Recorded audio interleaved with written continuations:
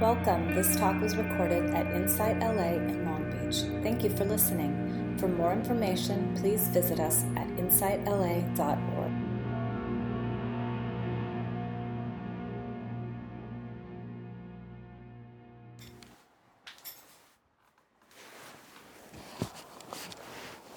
So welcome everybody, Sunday Sit Long Beach, Inside LA. My name is Casey. Very happy to be here with you today. So today, and in within that energy, I want to talk a little bit about and then do some practices with compassion, which is, I taught. We spoke about a couple weeks ago too, just like this endless theme, obviously, of compassion.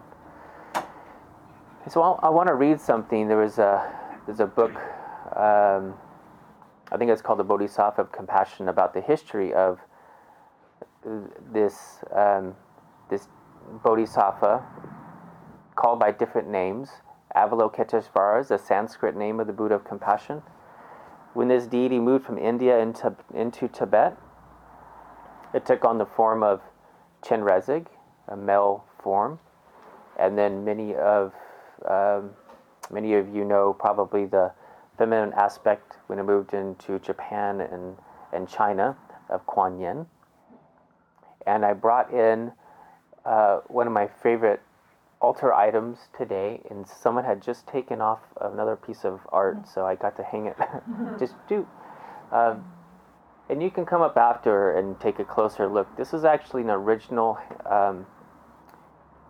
painting on silk from an amazing French artist, T.I. Campbell. She's incredible. And this is a Kuan Yin depiction, and the detail is really amazing when the light's good and all that. The idea of bodhisattvas or deities are there. Just like when we have somebody in real life that we look up to because of their athletic abilities or intellectual abilities or something like this, we could look at these deities as a way to inspire what's inside of us. And they say each deity is an aspect of our own enlightened mind. So Manjushri is an aspect of wisdom, which is our own wisdom mind. So Kuan Yin obviously is an aspect of our own enlightened, compassionate mind.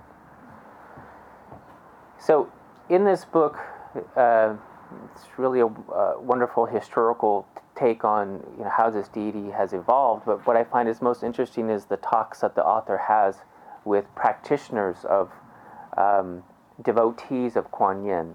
So I'm going to read a couple things. And this first one, I think these are both from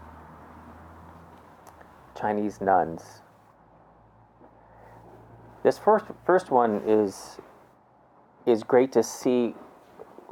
Where does the energy of compassion, where does it have the most impact on our practice with this compassion and wisdom, and how do they work together? So this is a wonderful description of how that works.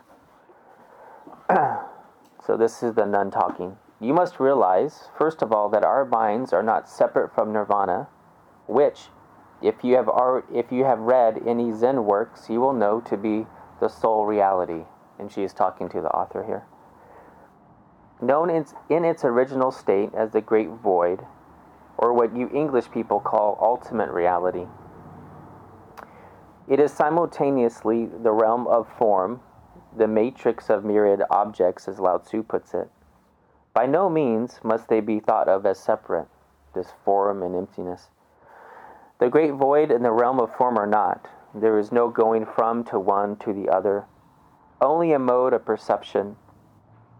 Mind is like a boundless ocean of light or infinite space from which streams of bodhi, marvelous energy that produces in us an urge towards enlightenment. So bodhi is nirvana, the word bodhi. But to attain enlightenment, you need vast stores of wisdom and compassion in perfect union.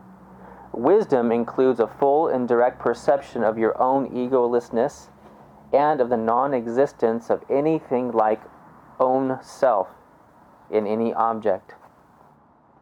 Compassion is a prime means of destroying all clinging to delusion of selfhood. So I'm going to read that last part again. Wisdom includes the full and direct perception of your own egolessness and of the non-existence of anything like own self, like a separate self, in any object. Compassion is a prime means of destroying all clinging to delusion of selfhood. So in this way, we can see that compassion is a way to purify into wisdom, if that makes sense. It's purifying this idea of self-clinging, and as that purification becomes more and more clear, wisdom can manifest. So it's a beautiful description. I want to tell a couple stories of in my life when I saw the manifestation of this, and this is what motivated me to generate more bodhicitta in my life. This one story, and I've told these both before, but they're fitting now. When I was living at Atlanta Medicine Buddha, we had an abbot of Serije Monastery, Khinchen Rinpoche. And Khinchen Rinpoche was the abbot before he came to Atlanta Medicine Buddha of Serije, which would house 3,000 to 5,000 monks at a time. So he's an incredible teacher, and we had him at our small center in Santa Cruz. It was really incredible to be that close to a being with some realizations, for sure. So at the time I worked in the media lab, and we would film all the teachings and then make DVDs, back when DVDs existed. We'd make DVDs out of them. And Rinpoche's attendant came and said that Rinpoche wanted a recording of one of the talks, and if we could burn one and give it to him. And so we did. And I went up to where Rinpoche was staying, and I knocked on the door. And usually, the attendant would be there. But the attendant wasn't there. It was actually Rinpoche. So I gave Rinpoche the CD, or the DVD. And he looked at me with these big, beautiful eyes, and he was older, and he walked kind of like a wobble, like that. But he was telling me, hold on. Like, don't leave. So he walked across the living room, like into the kitchen, and he was looking for something. Looking. And finally, he picked up this avocado. And, like, I still get teary-eyed. But he's holding this avocado in his hands like this, and he's walking over, and it's just like so incredible. Like, the love is like so amazing. It's like this little avocado offering, it's like so incredible. But he needed to obviously give me something, which, like here, like a lot of times someone burns you, gives you, oh, thanks, man, and like you just take it, But for him, it was so important, for one, to do it. But the transference of love and compassion was beyond almost anything. And it's like, sounds so weird to say it, but like all my loving relationships, like even like parental. And it wasn't like I had an insane amount of devotion towards Rinpoche. In general, it was just this amazing force, which I just totally didn't expect. And when I got back to the media lab, I was like this, and my friend Dorje, who had been there for a long time, I told him, I said, I just had this incredible experience, like, I can't believe it. And he said very nonchalantly, he said, yeah, they could do that. Like, yeah. It was very, very powerful. And I thought, what is that? Like, what kind of, like, what is that? Like, that type of just amazing love can come from a being.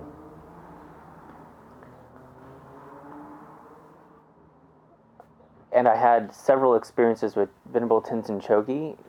We'd have precious jewels, bless you, we had precious jewels come to the Dharma centers. Precious jewels are anyone who's having a hard time and who maybe exhibits very difficult personalities. We'd call them, there are precious tools to practice. And the precious jewels would overthrow me. Like I knew that I didn't have the patience, or I couldn't sustain it, And I'd watch over and over again Venerable Tenzin Chogi. We'd call it flatlining when somebody kind of catches you and just corners you almost and just keeps talking and they won't stop. And we'd call it, there's a term, we call it flatlining, but I just like flatline, It's like I can't deal. And I'd watch how she would just give infinite amounts of love, like it would never end. They could sit with her as long as they wanted, and just her endless flow of compassion. And it wasn't like she was striving, it was just this endless, inexhaustible, like mine was forced, it was like trying. She wasn't trying, just like this endless, inexhaustible force. And again, what is that? That's not normal. Like it's not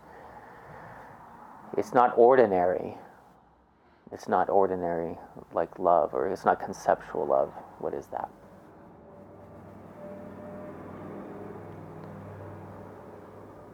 It happened to be when I met Venerable Tenzin Chogi that she had just come out of 6 years of retreat. It's quite a long time of silent, solitary retreat. And 3 years of that she spent in a high tantra practice, becoming the Buddha of compassion. So this is a very, very difficult practice where you visualize Chenrezig so clearly that she's literally there, and then you merge with that energy, you become that. So she spent 3 years, the final 3 years, in a Chenrezig practice. So another story of this devotion and how it relates to what we talked about here, this wisdom and compassion merging, was I happened to come upon, in Nepal, Lama Zopa showed up in Nepal, and I was at the large stupa, Bodhnath, one of the large famous stupas in Nepal, and I had brought katas, which are these like holy scarves, and you hand them over to the Lama, and then they hand it back and give you a blessing. So I put katas in my pocket, even though we're just going to the stupa just to make rounds around the stupa, just in case a holy person came. And I saw Venerable Roger, who was Lama Zopa's attendant at the time. And so I knew Lama Zopa was there. And so the people that I with, we said, "Oh, Lama Zopa's here.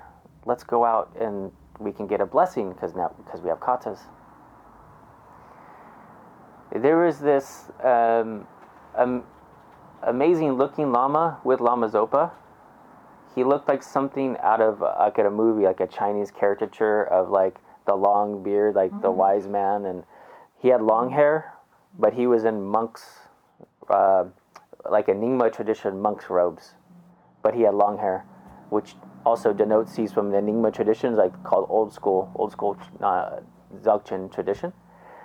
So I asked Venerable Roger, because I spent a lot of time with him, I said, who's that? And he says, "I don't know who he is, but when Lama Zopa comes, even though we don't tell him or anything, he just shows up." He just arrives, like out of nowhere. And so but he says Lama Zopa loves him, and they go back and forth, So Lama Zopa went down this alleyway, and this other being was sitting there. So I wanted to connect with him. So I said, how do you know Lama Zopa? And he says something like, him and Lama Zopa go way back, way back. And then I said, how did you know he was coming today? Because of what Venerable Roger said. And he said, sometimes when I'm meditating, and I heard this other, Khenpo Jigme, this other teacher of mine says this, he says, they can't give realizations, the monks can't give realizations, because if they do, it's a breaking of vows. So they can't say, I'm clairvoyant or something. But he said, sometimes I know a little bit. Sometimes I know a little bit. He said, sometimes I'm in meditation, and then my mind says, Lama Zopa at stupa. And then I come down to the stupa. But what was so incredible about this Lama was his devotion to Lama Zopa. He kept saying over and over again, like Lama Zopa went down here, he was waiting for him to come back, and he kept saying, Lama's coming back, Lama's coming back. And like, even though we were talking, he was like a child, just like, Lama's coming back, like we're going to get to see him again. It's like this incredible outpouring of devotion, incredible. And I asked him, I said, have you been able to go into retreat? Like, how long have you gone into retreat? And he says, well, I was in retreat, but I could only stay for 12 years because the snow was too deep. Because the snow was too deep, he could only stay for 12 years. But again, this correlation between retreat and this amazing amount of love and compassion, right? And then he said the exact thing about this wisdom and compassion. He says, out of the blue, he looked at me and he looked at the sky and he says, when the heart is pure, wisdom falls effortlessly from the clear blue sky. When the heart is pure, wisdom falls effortlessly from the clear blue sky. And I knew from him being a Dzogchen non-dual practitioner, the clear blue sky is the most common reference to our enlightened mind. So he was saying that when the heart is pure, wisdom falls effortlessly, from our own mind, from our own enlightened mind, And just to see somebody who, maybe I'll post a picture. I have a picture with him.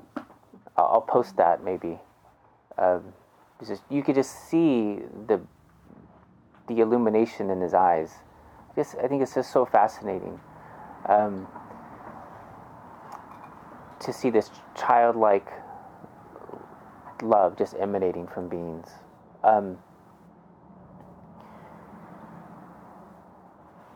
So I want to go over, I don't know how it's going to work in a group. I'm going to lead us through a meditation on Kuan Yin. And it's one that it's a very rare one. This meditation comes in a variety of different manifestations, if you will. So the similar meditations, they're just spoke about a little bit differently. And I'm going to also put it on our Facebook page and on our newsletter, okay? So you can read it, if you will. So this might be kind of a primer for you to actually do this by yourself, because it's going to take some visualization. And also, too, I brought this Kuan Yin. Obviously, it's really small. Everyone can't see it. But do people, for the most part, have an idea of what Kuan Yin looks like? Yeah? No? She looks like that. Because I'm going to ask you to visualize her. But you can just visualize the... I don't know if it would be too much of a hassle. If somebody doesn't have any idea, because it's more about a heart thing, you don't need to visualize her perfectly at all.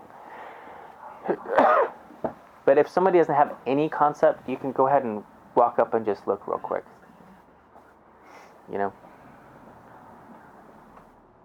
But it's more of an energy than details. Yeah?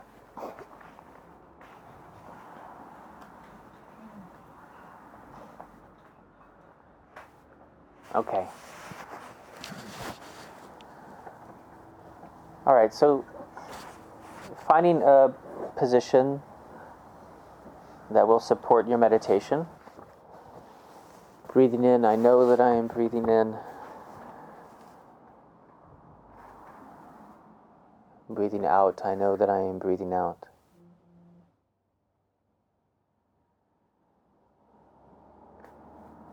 Giving yourself full permission not to do anything at all for the next few moments. Just your beingness is enough.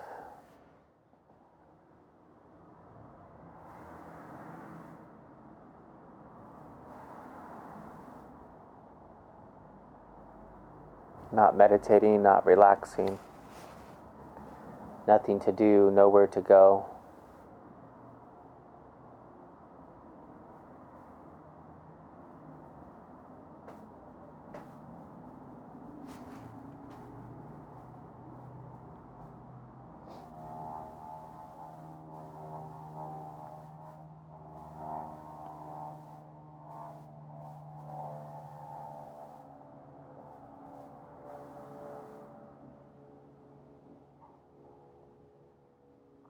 Then allowing to arise in your mind's eye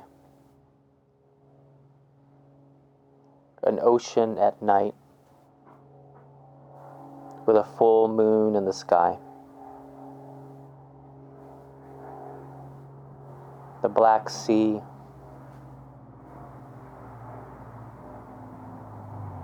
with the moon reflecting like jewels across its surface.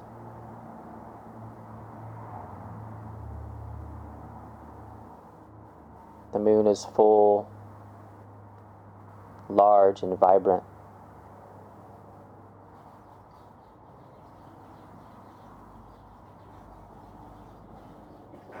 The sky is blue-black, allowing the moon to shine very brightly.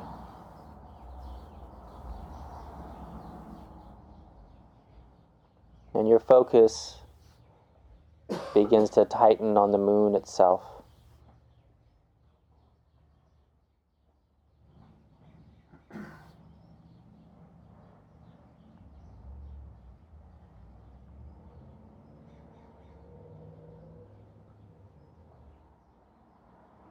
And your attention falling upon the moon is soothing and calming to your spirit.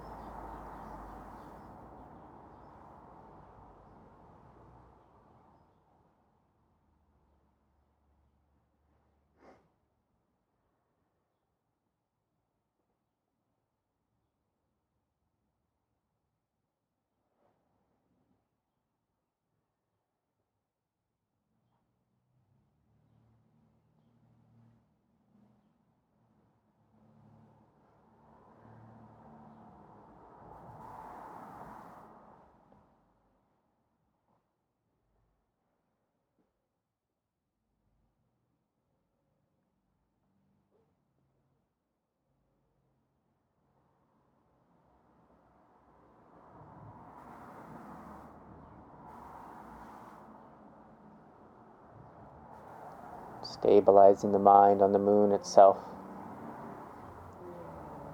And you notice little by little, the moon is getting brighter. A little bit at a time, it's also getting smaller. Holding the attention very firm on this bright moon.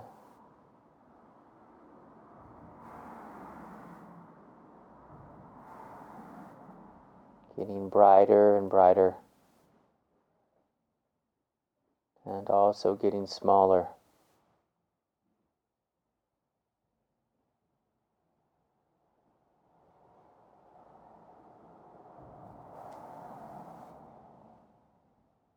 And this moon, as it shrinks down to a size of a pearl,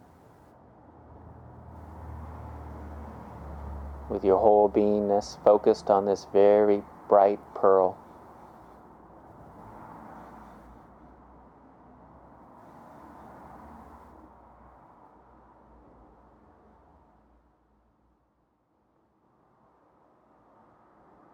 It begins to grow back again, in size,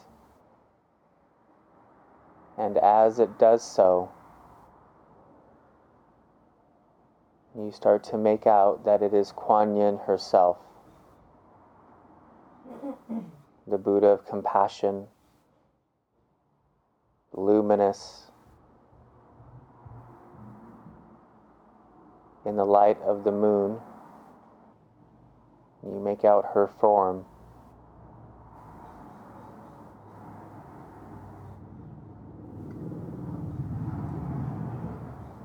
Standing up against the sky, gleaming white, resting on a lotus.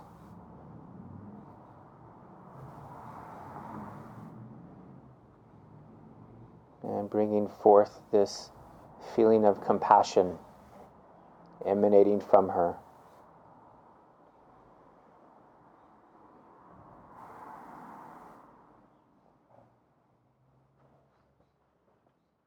Her robes are shining.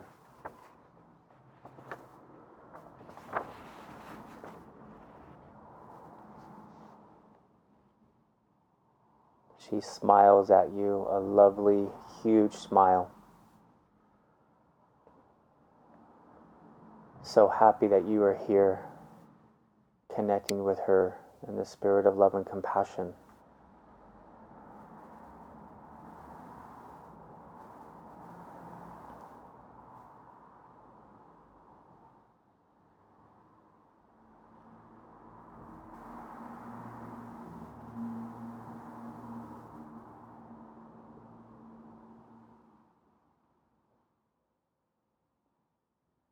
Then you could hold her name Kuan Yin in your mind as you're resting your gaze upon her.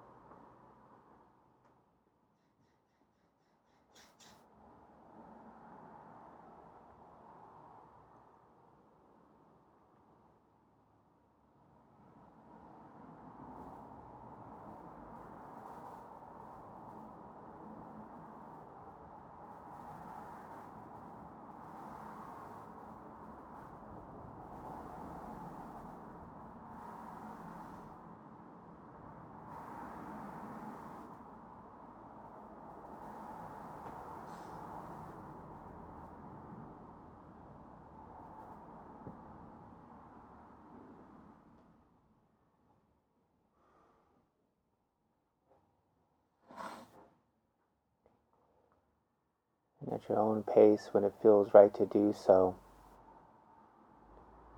you say thank you to Kuan Yin.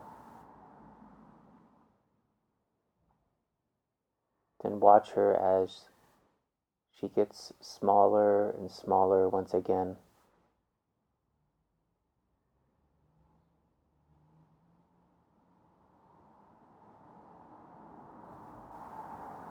And this time she does not go back into a pearl.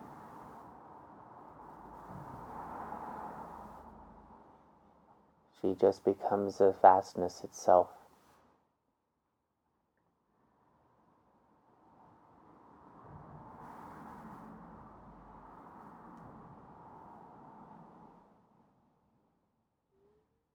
and holding on to that last little bit of light.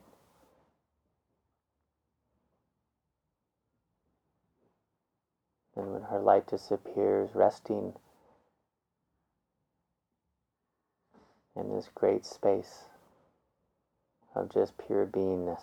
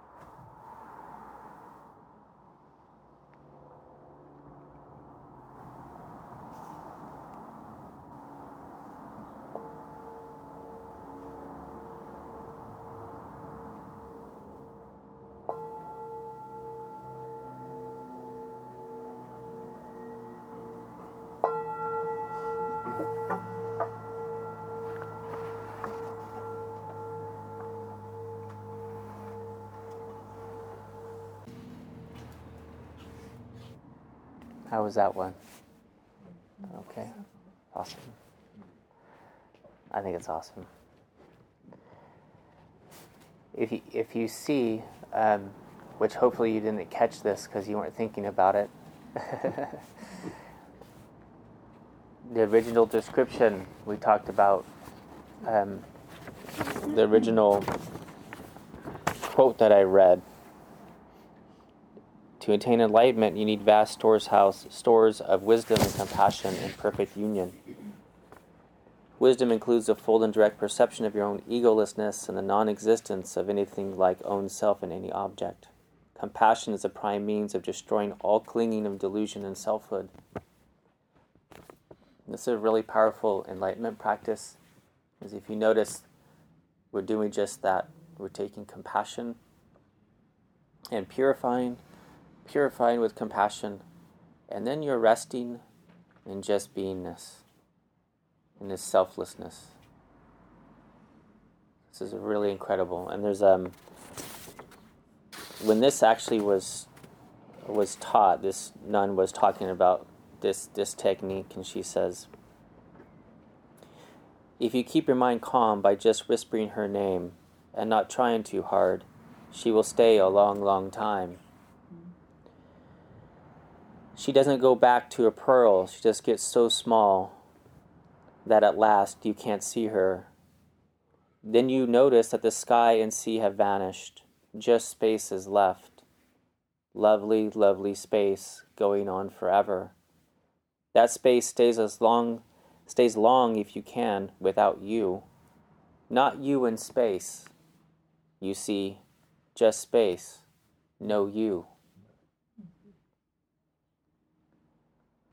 So, even though we're a larger group, I'd like to see if you could share how that went for you.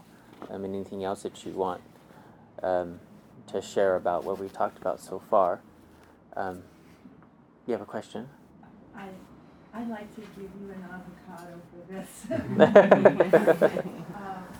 I was in Japan and I was just starting to learn about Zen Buddhism, and I saw this Kuan Yin, white porcelain, and I said, I had to get it and give it to my beloved mother, which I did.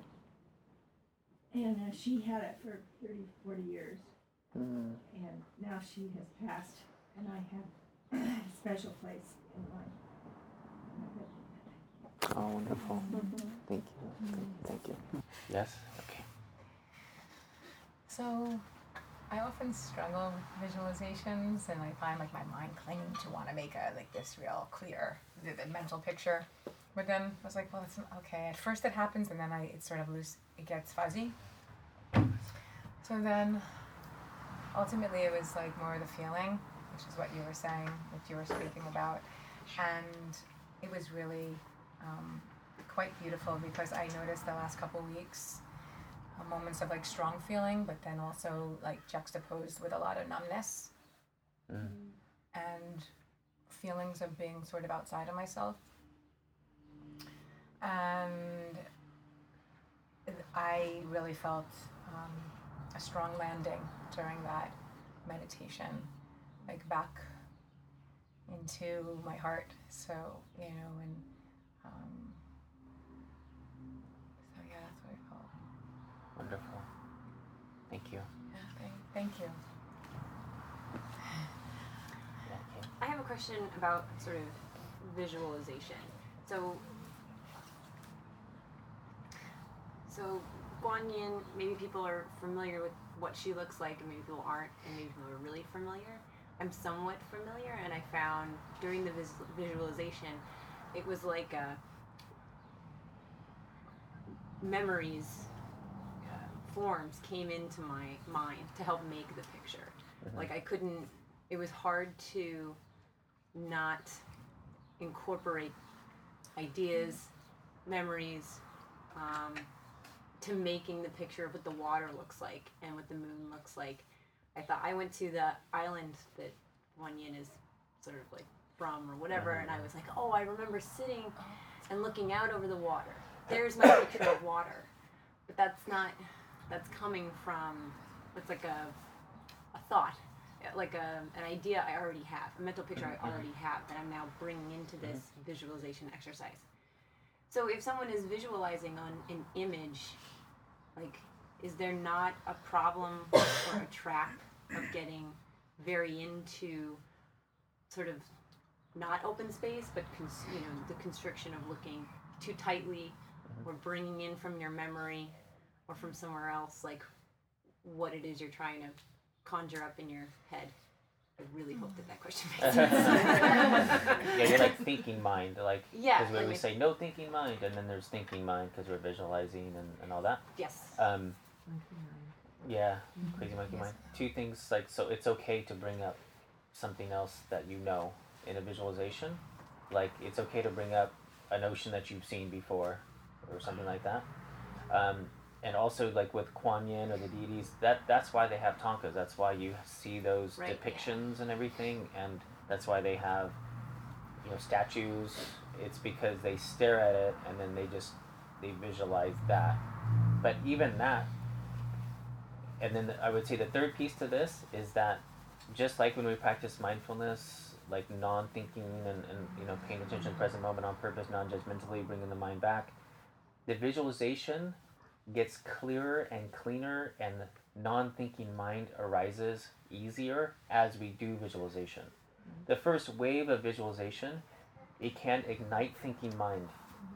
As we get in the routine and consistently do visualization, this image becomes super clear and it stays the same and without a lot of conjuring. If you keep doing it, it's just going to settle and it's just going to be clear. And even that falls away too. Okay. Because the realness of it, like when you're doing real like deity practices, they take on the shape of their own, almost like alive, Okay, so like first timers are probably going to be like Totally, patching this together, is totally normal. using a lot of thinking mind to make a visualization, but it supersedes that at some point. Yeah, if you keep doing it, like get back to me and just say like, Okay. yeah, watch, it just becomes Okay. super easy. It comes out nicely. Right. Cool. Thank you. No problem.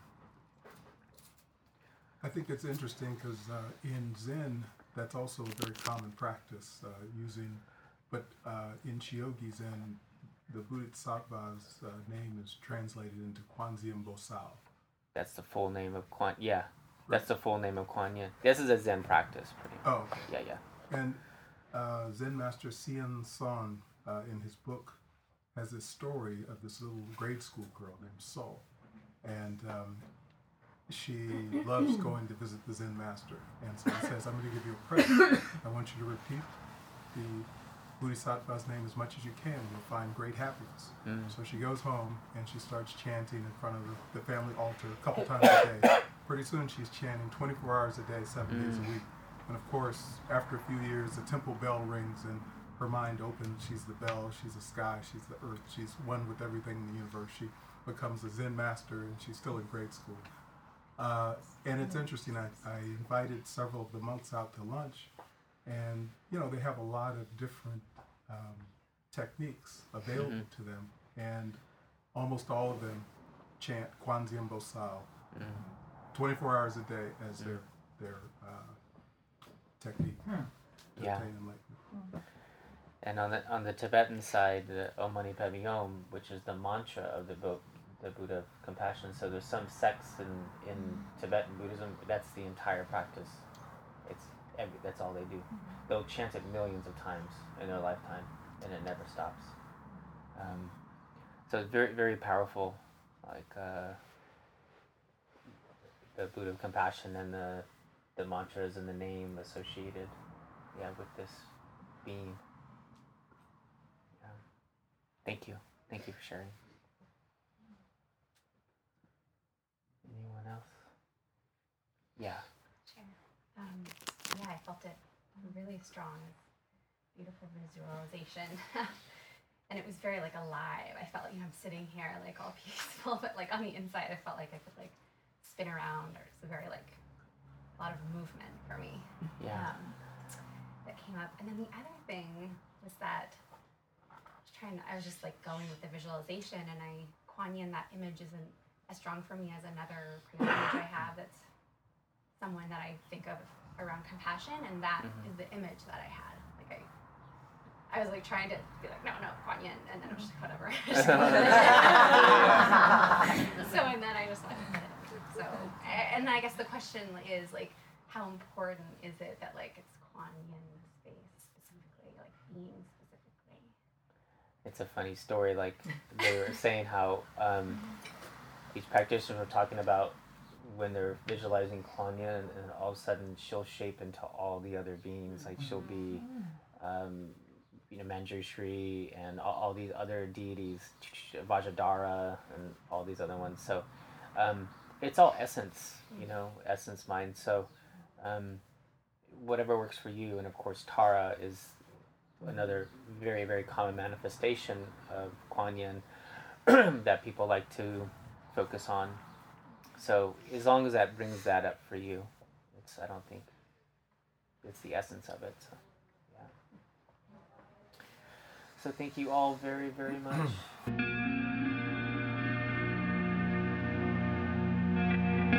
You have just listened to a recording from Insight LA in Long Beach. For more information, please visit us at insightla.org.